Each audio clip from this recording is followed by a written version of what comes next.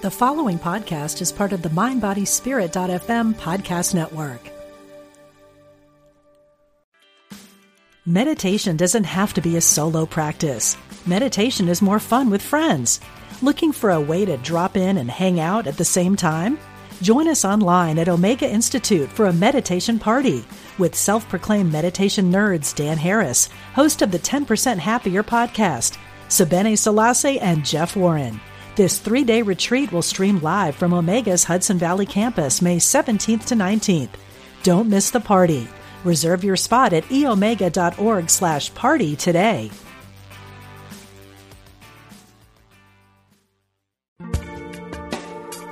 Thanks for joining us. This is Unity Online Radio, the voice of an awakening world.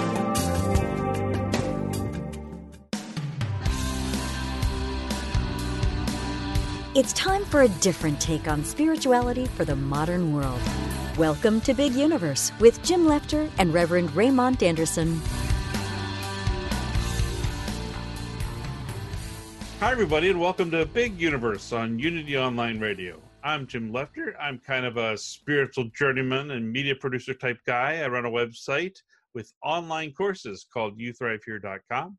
I am here with my special guest host again today, Spiritual Rebel, and if rumors are correct, quite potentially the secret Borg Queen. Also known as Sarah Bowen. Sarah is the author of Spiritual Rebel, a positively addictive guide to finding deeper perspective and higher purpose. Hi, Sarah. Hey, Jim. Secret Borg Queen. That is quite a title. I think it is too. And I wonder, does she have a desk with that on her, on the desk with the little monogram stuff and everything?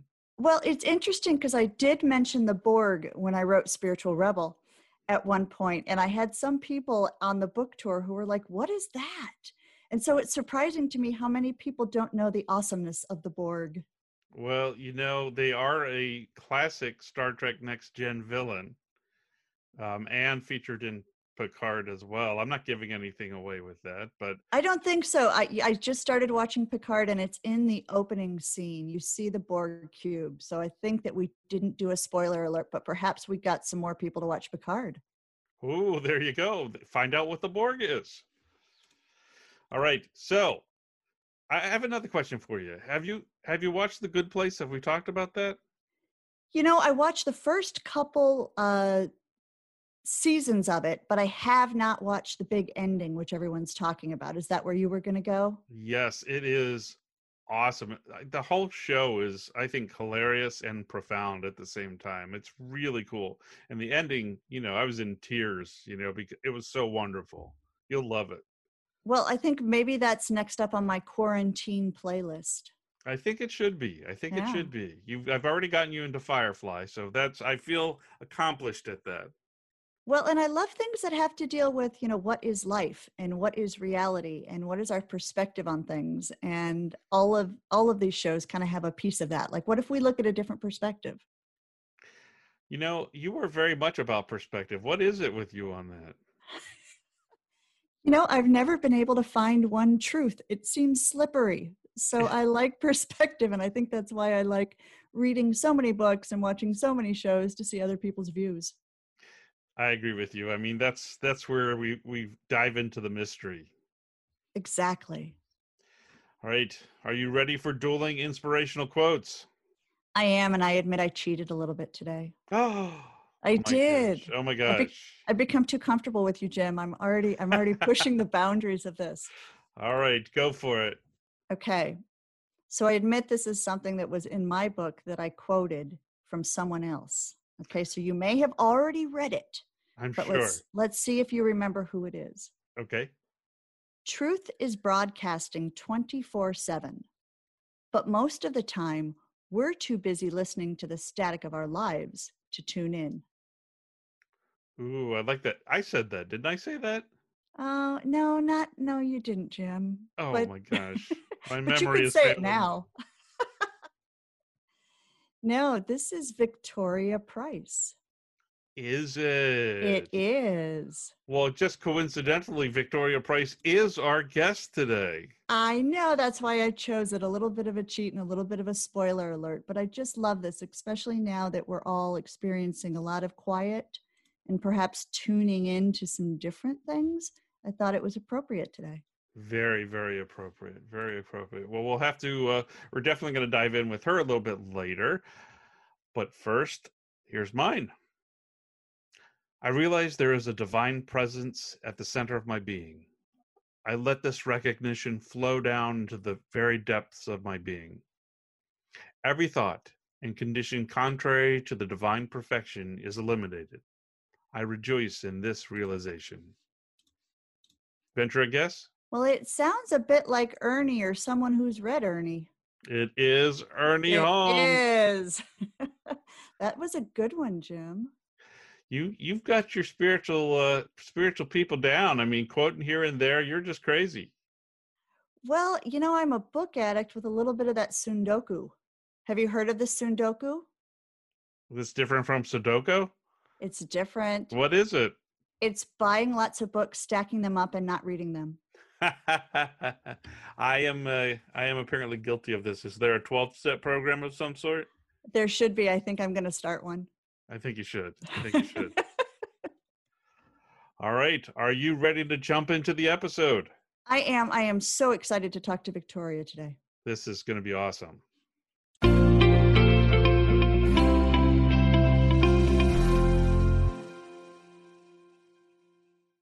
Ed Biagiotti joins us with a segment. Hello, everyone. It is Edward Biagiotti, and I am so happy to be back talking to you again. Today, I am going to be talking just a little bit about the values of a positive attitude, and more specifically, the healing power of joy, which is the name of a chapter in Jesus Christ Heals, which is a book by Unity co-founder Charles Fillmore. And in this chapter, he says, when men or women think a great deal about spiritual things, and especially about God as an indwelling spiritual presence, both mind and body are thrilled with joy, a feeling of satisfaction and a tendency to break out in songs of gladness. This is not confined to Christians. Persons everywhere, in every age, have told of an inner glory and happiness when they got into the habit of concentrating their mind on God. The great philosopher Spinoza wrote so much about God that he was known as the God-intoxicated man.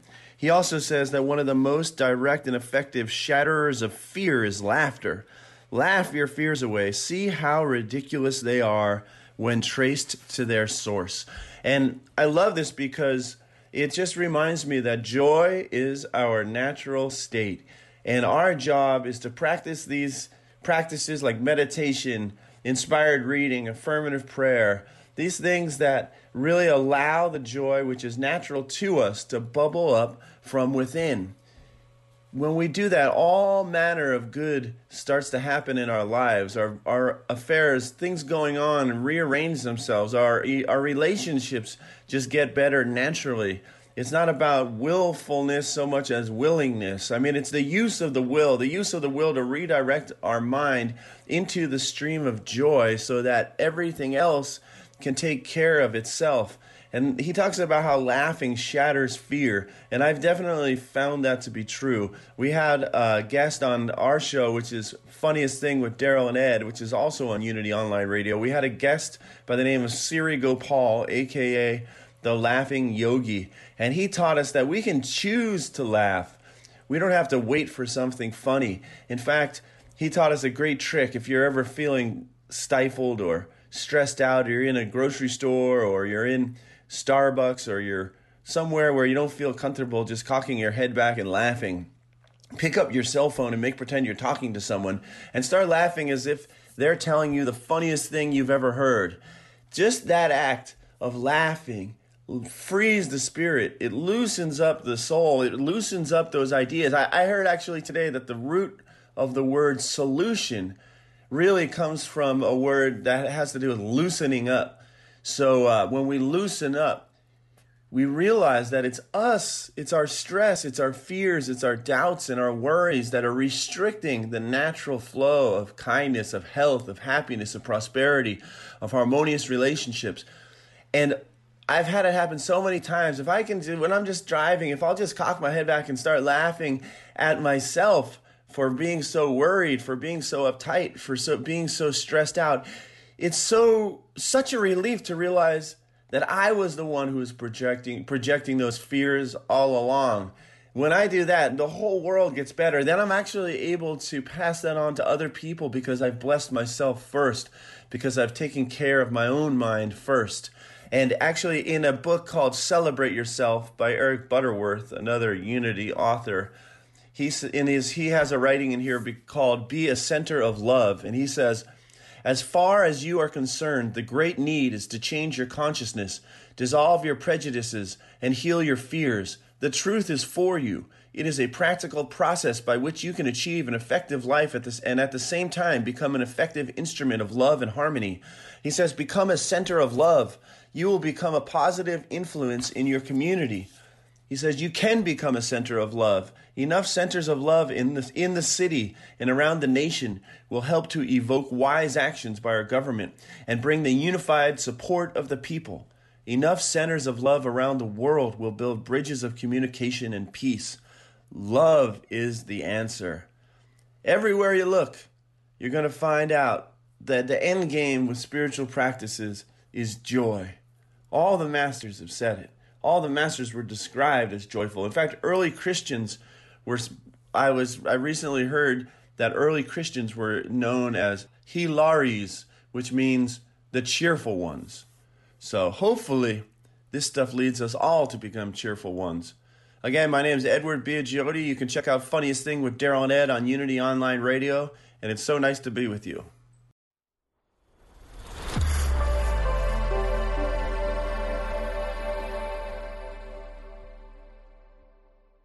Now here's Martha Creek with a Unity Moment.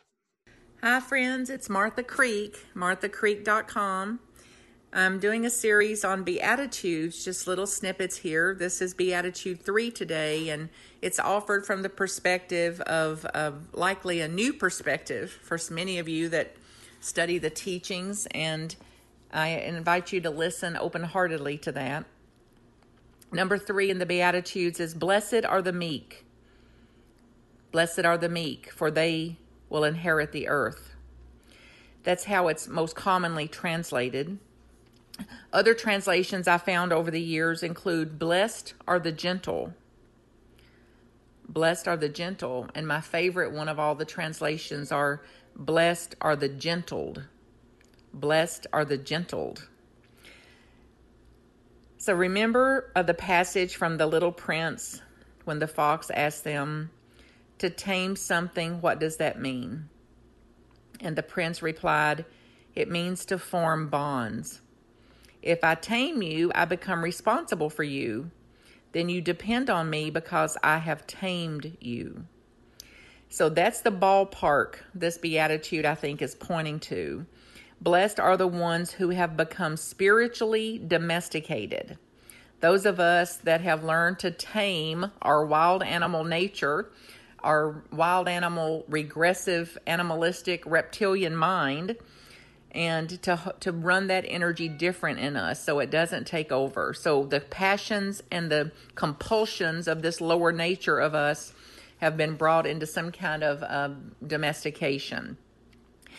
So only when we have dealt directly with these animal instincts that we're wired for, that all of us have, nobody's immune from it, only when we have dealt directly with our animal instincts and the subsequent pervasive sense of fear, panic, scarcity, tantruming, I want, I need, we should, we shouldn't, I don't like that, I don't want that, I won't have that, that better not happen again. Those kinds of tantruming, egoic, animalistic, regressive patterns, only when they're not so pervasive are we truly able to inherit the earth and a new earth. And if we see it as in the Gospel of Thomas, it's referred to as devouring the lion. Because it's like we either devour the lion or otherwise the lion will devour us.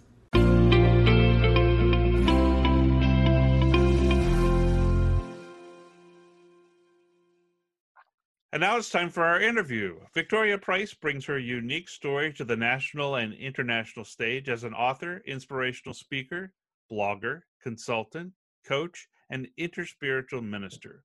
Following in her father's footsteps, Victoria has become a popular speaker on a wide range of inspirational topics, as well as the life of her famous father, Vincent Price. Victoria writes the popular blog Daily Practice of Joy and is the author of 3 books, including her latest, Living Love, 12 Heart-Centered Practices to Transform Your Life. In 2016, after living in Santa Fe, New Mexico for a quarter of a century, that sounds like a long time, Victoria began a nomadic life. 4 years later, she remains intentionally home-free and still lives on the road with her dog, Allie. Welcome, Victoria. It's so great to have you on. Thank you. It's great to be here. Well, there's so much to talk with you about, and these are certainly interesting times. I'm curious about your nomadic life. Have you been able to settle down for a bit because of the whole virus situation? I have. It was a really fortuitous thing. I was in between gigs and I had about, 14 days in between gigs. And the direction of my next gig was, I don't want to say it out loud, a state I'm not particularly fond of. So I didn't really want to go there. And I was trying to figure out where to go. And I kind of made a reservation here and thought maybe here. And something just kept saying to me, keep looking, keep looking. And all of a sudden, this little cottage in the mountains of Western North Carolina, which is not on my way, popped up and just my heart sang. And I thought, that's it. That's perfect. And I got here and then the world shut down and he had other reservations after me. I only had 11 days booked, but obviously his reservations canceled and all of my gigs for the next 4 months canceled. And we both looked at each other and thought, wow, what do we do? And he opened his home to me for almost 4 months at a price I could afford. And because a lot of Airbnb hosts are really struggling, I'm helping him pay his bills by being here, and it's just the perfect place. So my mother always used to say, whatever blesses one blesses all. And in this case, that has been so true. Wow, that's awesome. And you came from a heart-centered place. And, I want to get into the heart of your book, and that is your heart-centered practice. I guess I'm wondering, what does that mean exactly? What it means to me is that we're born in our hearts. We're born responding from our hearts. Look at little kids. You wave at a little kid and their face lights up with joy. And there's just this connection to their hearts and to love and to joy. And then it gets trained out of us. Slowly but surely over time, we're taught to listen to our heads. We learn all kinds of facts in school that we are never going to need to know. We learn what is cool to wear and cool to listen to and cool to do. We learn that we should have this job or should do that with our lives. And all of a sudden we stop listening to our hearts and we begin listening to our heads. And when we do that, we begin to train ourselves into believing that life is a series of problems that need to get solved or fixed. And that is the beginning of the end, as far as I'm concerned. All of a sudden, we're choosing fear instead of choosing love. And we've lost that heart connection that connects us to love with the big L. And so we get to this point in our life where if we want that back, we have to practice it. It's like, no great musician is going to think that they're going to be able to, no even competent musician is going to think that they can play the guitar without just practicing every day. And you're not going to be able to shoot a basketball if you don't shoot basketballs every day. So how do we get back into our hearts? We create heart-centered practices that reconnect us with our hearts and get us out of the habits of our heads. We talk about joy as being a place to get to. And, I'm wondering what kinds of things bring you to joy, and how do we get there? Well, I think joy, for me at least, and I think it is for a lot of people, is a conduit out of our head, sort of bypasses our habits of thought and just clicks us down into our hearts. And I certainly felt that. I grew up in a very joy-filled household with a lot of humor, and then I became this miserable workaholic who lost her joy. And so I really needed to get that joy back. And it came to me, this directive, very loud and clear: create a daily practice of joy. And I was like, great, that sounds awesome. How do I do that? And so I looked up the meaning of the word joy. And I saw this definition that, just kind of like this little cottage I'm in right now, made my heart sing. Joy is the pure and simple delight in being alive. And I thought, yes, that's what I used to feel as a kid. That's what I felt around my dad. That's what I want again. And so I began to practice it. And how did I practice it? I kind of went back to childhood. So I did all those things that brought me joy when I was a kid. I stopped and smelled the roses, literally. I jumped in puddles. I played with my dog. I binge watched I Love Lucy episodes. Anything that got me out of the problem-solving mentality of my head and into this connection with my heart. And that was huge for me. And it was my first heart-centered practice. It was transformative. You mentioned I Love Lucy, and that to me is still one of the places that I get a lot of joy. In fact, here's a hidden secret. I actually watch almost every night. I watch an episode of I Love Lucy because it gives me so joy, and it just calms me and lets me, just bliss out a little bit. Right?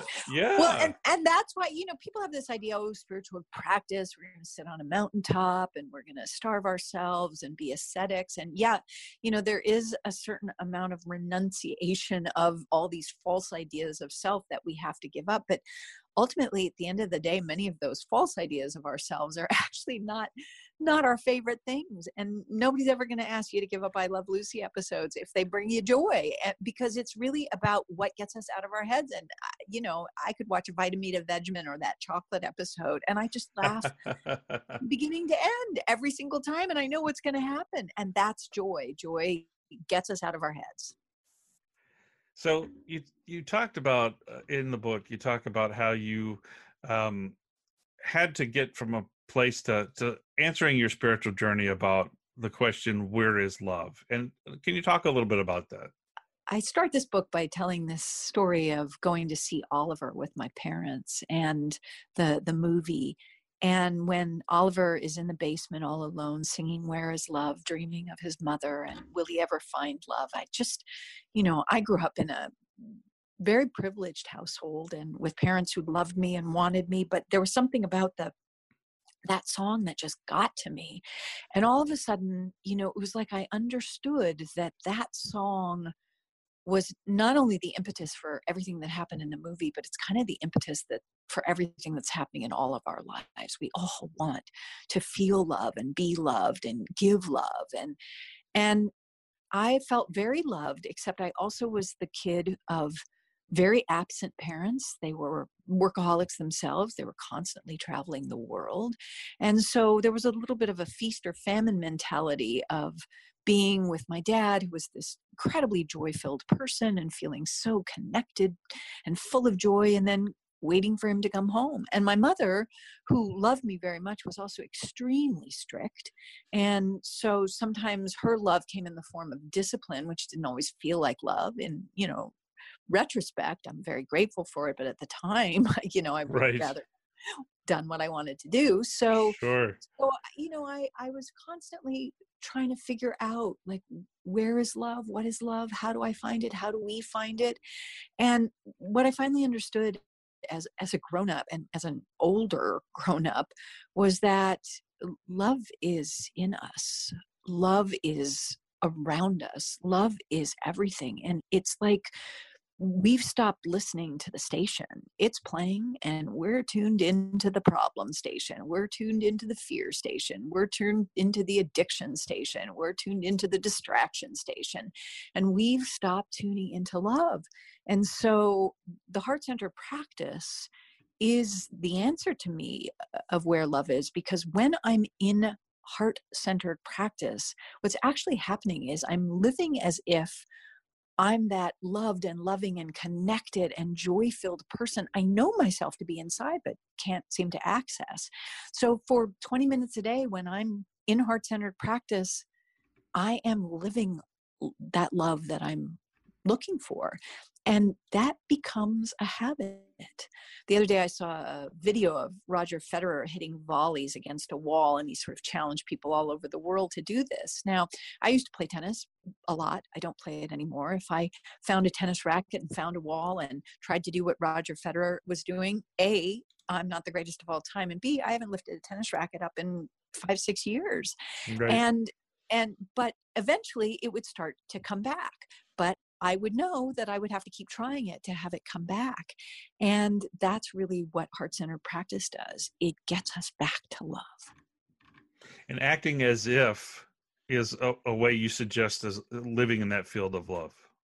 Yeah, absolutely. And that's actually what heart-centered practice is. It's acting as if. In other words, if I said to myself, okay, now you need to give yourself permission to do something joyful. So, okay, let's, how about, I Love Lucy episodes? Okay, what are those going to do for you? Well, at minute 20, there's usually, some embarrassing moment that, like I could talk myself right out of it. Or I could turn I Love Lucy on and 10 minutes into it, have this big smile on my face, be laughing, and realize when I turned it off that I was completely in my heart. There's this sense that spiritual practice and spirituality are the same things. They're not. Spiritual practice is what clears the decks and cleans the windows and unclogs the pipes so that the sunshine of love can come through, so that the clear, beautiful water of love can come through. We do what we need to do in our practice to become the windows or the pipes or the song where love can come through us. Spirituality isn't practice, but practice clears the way for spirituality to manifest in our lives. Awesome. Well, thank you so much. We'll be right back with Victoria Price on Big Universe on Unity Online Radio.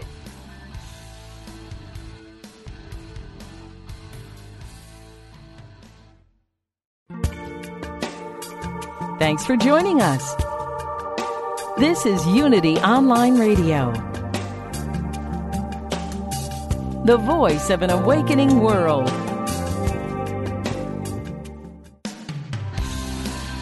Welcome back to a slightly off-kilter look at spirituality. This is Big Universe with Jim Lefter and Reverend Raymond Anderson. We're back on Big Universe on Unity Online Radio, and we're talking with Victoria Price. So I know you and Sarah have some things in common, and I thought you guys might want to talk about that a little bit. We do.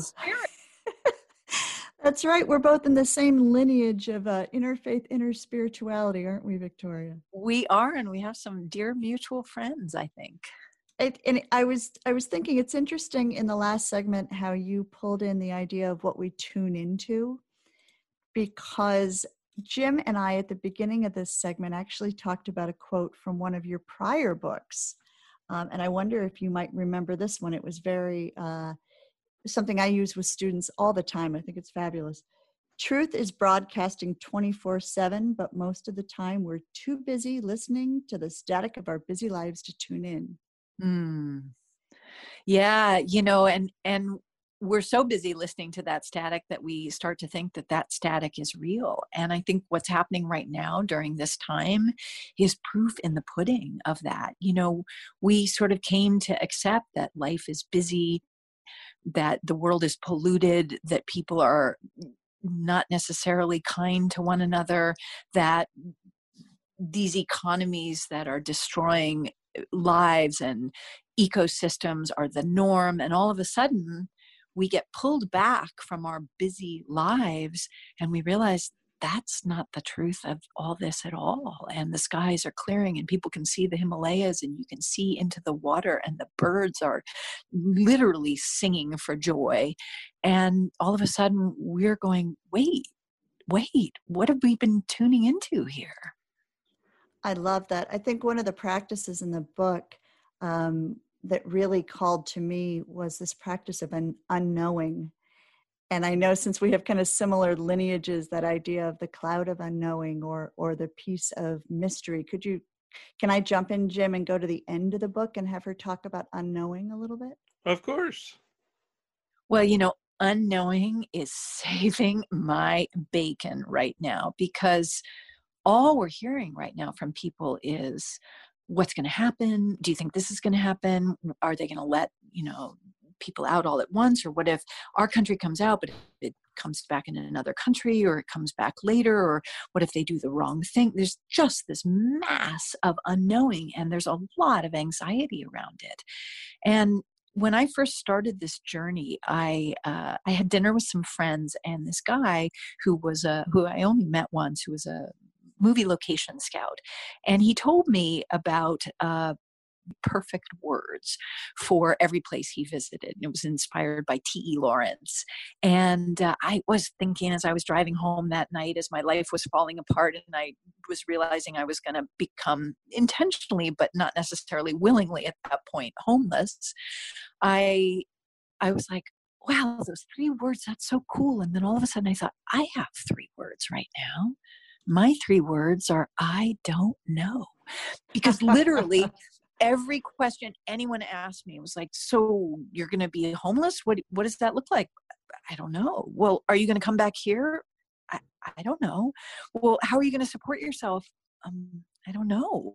Well, will you go back to doing this I don't know. I mean, literally those were the only 3 words I knew how to say. And when I hit the road, I realized that every time I tried to know and have a plan, it always backfired. I would think, I'm going to drive here and get here by this time, or I'm going to book this and go there, or I think I need to be here and do that. And it was constantly clear to me that plan, I had no clue. I didn't know. And so for 4 years, I've been practicing not knowing. And what I realized is that not knowing, none of us know, none of us know. We can say we've lived in the same house for 25 years, and every single year in April, that tree turns that color around that time. It's my birthday, whatever. And yet this year it might not do that.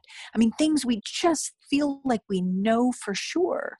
And so when we claim that kind of knowing, we're keeping ourselves in our heads and out of that mystery.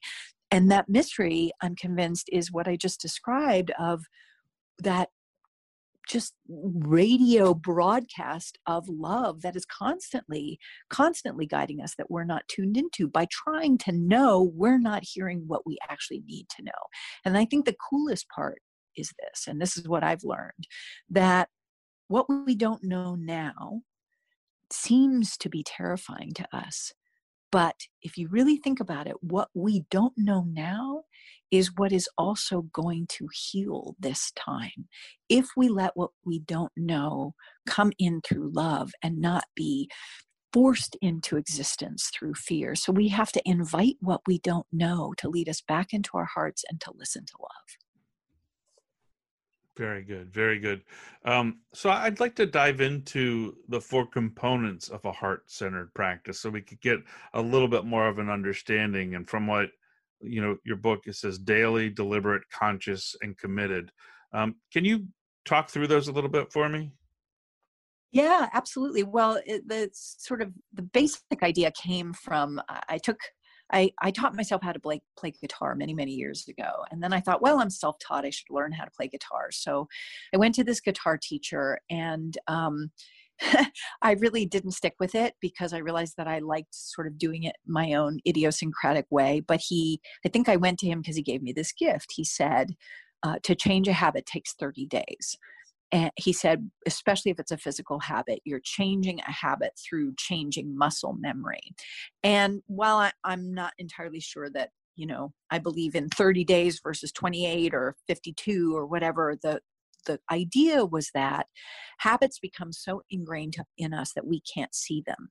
And so we can't just think, oh my God, I finally recognized that I have that habit, and I'm going to let that go. We actually have to replace that habit with another habit. And that's where the daily, deliberate, conscious, and committed comes in, because we have to show up to our hearts, in our hearts, as our hearts, in a daily, deliberate, conscious, and committed way every single day to break the habit of listening to our heads, doing our should list. Should, I am convinced, is actually misspelled. It's actually a 4-letter word in disguise, because we're constantly shoulding all over ourselves. And honestly, we just are constantly problem solving, constantly looking at life from a place of what's wrong or a place of lack. And so the practice, the daily, deliberate, conscious, and committed practice of centering in our hearts is actually the antidote to that, because you can't think yourself out of an issue. You actually have to practice yourself out of an issue. Or really, actually, let me correct that, not out of an issue, into love. If you focus on what you're practicing yourself out of, you're actually still focused on what's wrong. Talk about deliberate. What do you mean by deliberate? Well, I think that there's a difference between, I've been thinking about this a lot lately. I've been thinking a lot about how I cut corners. This year, my meta practice for the whole year was the practice of presence. And I decided each month I would listen to what the next practice needed to be. So January was presence. I was working on a ton of projects for clients, and I realized I was working nonstop 18 hours a day. So February was pause. That didn't go so well, but I still deliberately tried to pause every single day. March was seeing through the eyes of love, where I paused, took a photograph, and looked deeply at what I was seeing. And this month is being, just being, And so I literally deliberately show up to that practice every day, and then deliberately blog about it the next day. And so it's already percolating up what the next practice is going to be for next month, because what I realize that I'm seeing, because I'm just sitting here like everyone else is, other than working and walking, I'm seeing that I cut corners all the time, and I couldn't see it. I just cut a little corner here and a little corner there, and I sort of sweep that under the rug, and oh my God, there's 3,000 dust bunnies over there, but I just won't go in that part of the room. And so I'm just going to pretend it's not there. And, my dog's growling at it when she goes by, but I'm just going to ignore it. And so what deliberate is it doesn't let us off the hook from showing up to our hearts. So it means that, just as a conscious, a sort of funny example, where I'm staying, it goes from hot to cold, hot to cold, hot to cold. So I decided to just keep the house cold, but I tend to run cold. And so when my feet start to turn to blocks of ice, I go and sit outside in the sun, very deliberately, on purpose, for 20 minutes to stop working and to warm up. That's what we have to do in our hearts. We have to that consciously choose to behave differently, to act differently, and to be in our hearts. And it's a game changer. So you talk about consciousness and being conscious as one of the components. What does that mean to you? Well, I don't think many of us realize how much of our lives we go through on autopilot. So many things that we do, we don't even notice we're on autopilot unless something's out of the norm. And to give a very mundane example, stair treads. Stair treads have uniform sizes for a reason, because we literally go up and down stair treads on autopilot. And there's a margin in there that we're comfortable with. But then if we hit a series of stairs that are different, we're really thrown off. I remember I stayed in this apartment building in Madrid, and the stair treads were so off and I was surprised every single time. every single time. I went up and down. I went to the groceries. I went change my clothes before dinner. Every single time I was like, whoa, what's with the stair treads? And that's kind of how we are in life. You know, there's just so much we do without thinking. I drive 22,000 miles a year, which I need to look at to lower my, and that's just in my own car, not in rental cars and vans on the tours I lead, you know. Right. So, and I need to lower that carbon footprint, having a big sort of come to Jesus with myself about that. But long story short, you know, I know there are just huge stretches of road where I am not there, because that's how we go through life. And so when living in our heads, and our heads tend to be problem solving, lack based, and fear filled. When we are in our heads, we are not in our hearts, and we spend much more time in our heads than our hearts. So the conscious part of it is practicing getting back to what is our actual language. Our language is love, but we've forgotten that. And so that's the conscious part of becoming aware of just how little time we spend in our hearts, and then consciously choosing to practice making that the norm. And so that one day when we're, you know, much more comfortable and just present to living in love, when we hit an uneven stair tread called fear, that's going to surprise us instead of vice versa. And then committed, I assume, is committing to continuing this practice. But what do you mean by committed? Yeah, well, it's sort of back to my guitar teacher. You know, you can't say, I did it for 3 days. That's good to go. And also it's about commitment to ourselves, because, you know, anybody who has struggled to change something in their lives, usually the issue is they can't keep their commitment to themselves.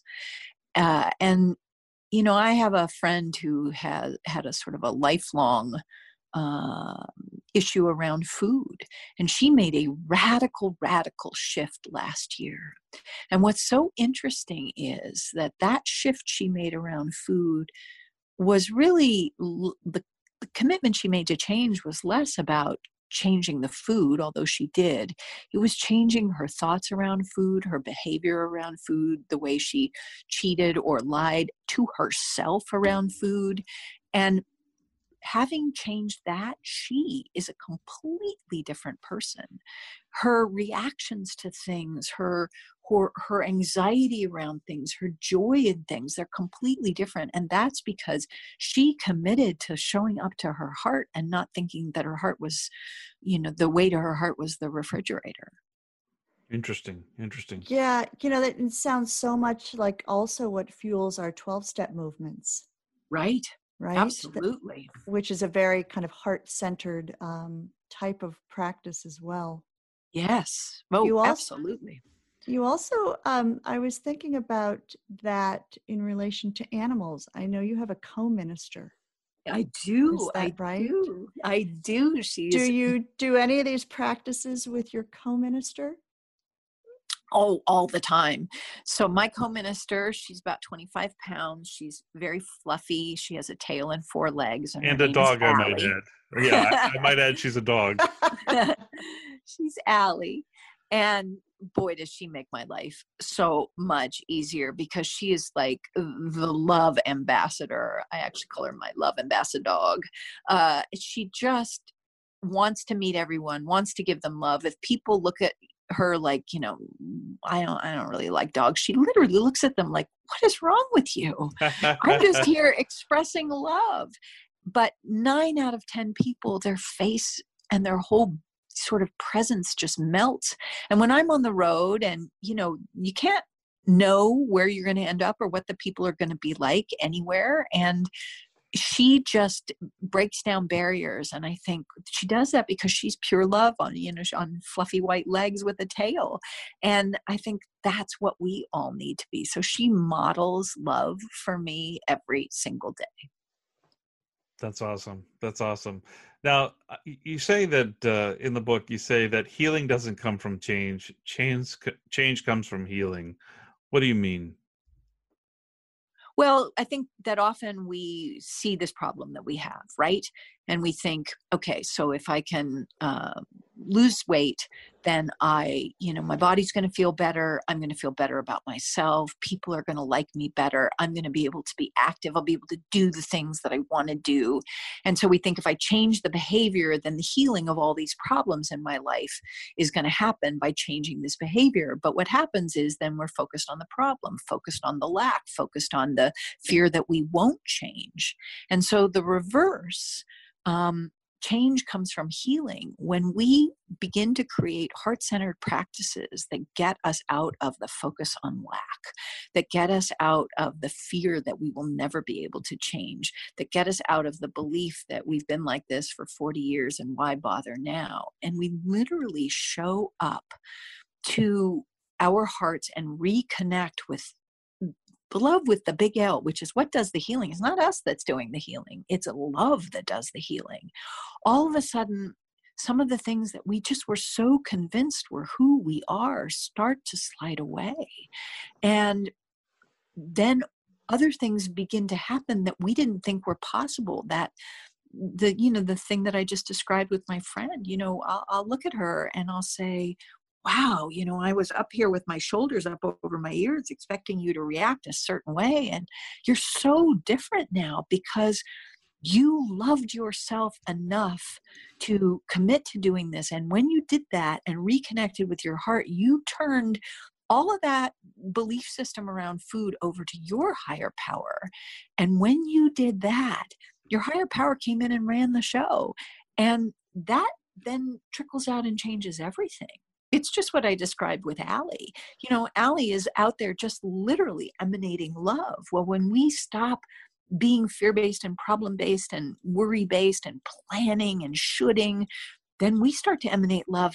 And that just changes. It's a game changer. Wow. Now, I love your mantra based on Mary Oliver's work that you mentioned in the book. Pay attention, be astonished, tell about it. Can you go into that a little bit? Yeah, well, that really came to me. I'm obviously as I think any sentient being on the planet should be, a huge Mary Oliver fan, but I'm also a big, big poetry fan. My dad wrote poetry and read poetry. He was a beautiful speaker of verse.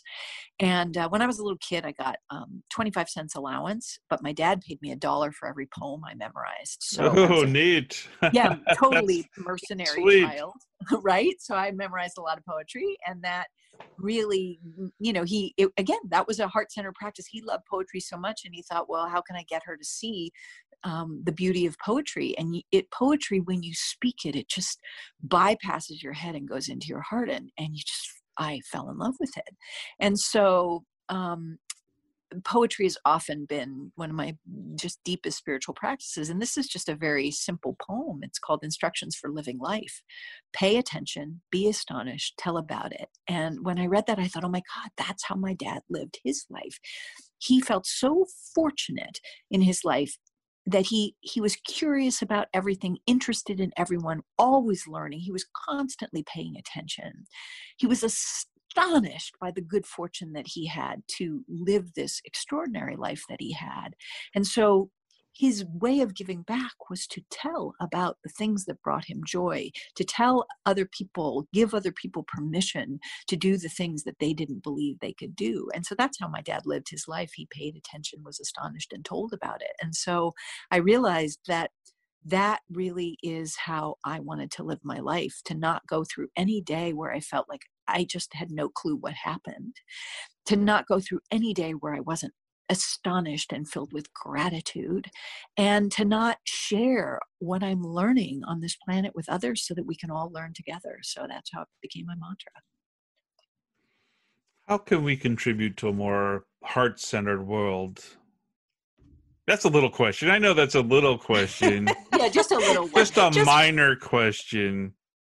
Well, actually, here's the thing. What would you be like if you went to bed without watching I Love Lucy? You went to bed, you bypassed the I Love Lucy, and the person you were before I Love Lucy got into bed. Would you feel like a different person? I would. I might be a little grumpier. Right? So would you call watching I Love Lucy before bed a heart-centered practice? I hadn't thought about it that way, but yes, I would. So by doing that, it transforms and shifts something in you and allows you to go to bed as a different person, right? That's literally how we change the world. It's all this ripple effect. So each thing that we do, and it can be as simple as literally smelling the flowers or jumping in puddles or taking an extra 5 minutes on the phone to really listen to someone, or calling someone up who you know is having a hard day and just saying, I'm here and I love you and do you need anything from me? It can be walking by somebody and just smiling. It can be talking to a customer service person and thanking them 3 times instead of being cranky, as many of us are. I heard this story a long time ago, and it may be apocryphal, it may not be, but it was somebody came in to they'd made this hair appointment and they came in to get their hair cut, and they seemed very particular about what they wanted. They just really needed it to be perfect. And so as the hairdresser was working on it, the hairdresser did what the hairdresser always does, which was just talk. And they began talking, and they talked about each other and life, and the hairdresser just listened and they really connected. And when the woman left, she said, thank you so much. And the hairdresser said, sure, of course, because the hairdresser did what the hairdresser always does. He cut hair and he listened and he really saw and spoke to this woman. And a week later, he got an email from this woman, and he said, in the email said, thank you. I came in to get my hair done because I was going to go home that day and kill myself. But you saw me and you heard me and you paid attention to me. And when I left, I didn't feel like killing myself any longer. It's that simple. We just have to show up to one another from our hearts. Sarah and I, Diane Burke, who started One Spirit, she tells this story about somebody who was on a beach and all these starfish had washed up on the beach, and there were just literally thousands of them, and this person was taking them one by one and throwing them back into the ocean. And somebody walked up to him just completely overwhelmed by how many starfish there were, and they said, I can't believe you're just going to stand there throwing all those starfish in. I mean, it's never going to work. What difference is it going to make? And the man just kept leaning over, picking one up and throwing it back into the ocean. And he said, made a difference to that one. That's what we're doing when we show up in our hearts. Every time we show up in our hearts, it makes a difference. That's wonderful. Well, we've got about a minute left, and in that minute, I'm going to ask you another tiny question. Oh, great. And that is there some additional advice you'd give our listeners as we deal with the whole virus and the quarantine and all that situation? I think just a very simple breathing practice that has really, really helped me, which is when you feel the anxiety about anything around this coming up, see if you can just find a minute to go stand in a corner or sit down and breathe in love into your heart. It may sound like a complete load of crap at the beginning, like, right, I'm completely anxious. What the hell are you talking about? How am I going to breathe in love? Breathe in love. Say the word, feel the word, and then breathe the love you feel in your heart back out. And keep doing it. And your head is going to tell you this is nuts and it's not going to work. Focus on the word and how the word makes you feel, and keep doing it. I found for me, when I'm up in the middle of the night, it's been a game changer. And again, it's a practice. So keep doing it. But this simple thing of breathing in love and breathing that love back out until all of a sudden you're so focused on the love that you forget the anxiety that brought you to the point of needing to do that breathing exercise. It's little, but it really helps. Awesome. Thank you so much, Victoria, for coming on the show. Big Universe. I appreciate it. Thank you for having me on, and great to connect with both of you. Thank you. I think you and Sarah will have a lot to talk about. We will. To find out more about Victoria Price, make sure you check out our website at victoriaprice.com. Make sure you take a look at her book, Living Love, 12 Heart-Centered Practices to Transform Your Life. For more great information about Sarah Bowen, go to spiritual-rebel.com. And I've got premium video courses on my website called youthrivehere.com. I also help people create video courses. Join me there, won't you? Thanks, everybody, and we'll talk with you next time on Big Universe on Unity Online Radio.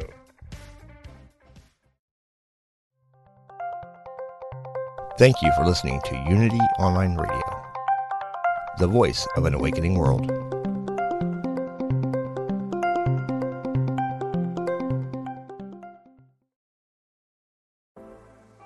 Life is hard, and sometimes you need a little help and guidance. I'm Laura West, host of a Guided Life podcast, and I believe that help is all around us. We just have to ask for it.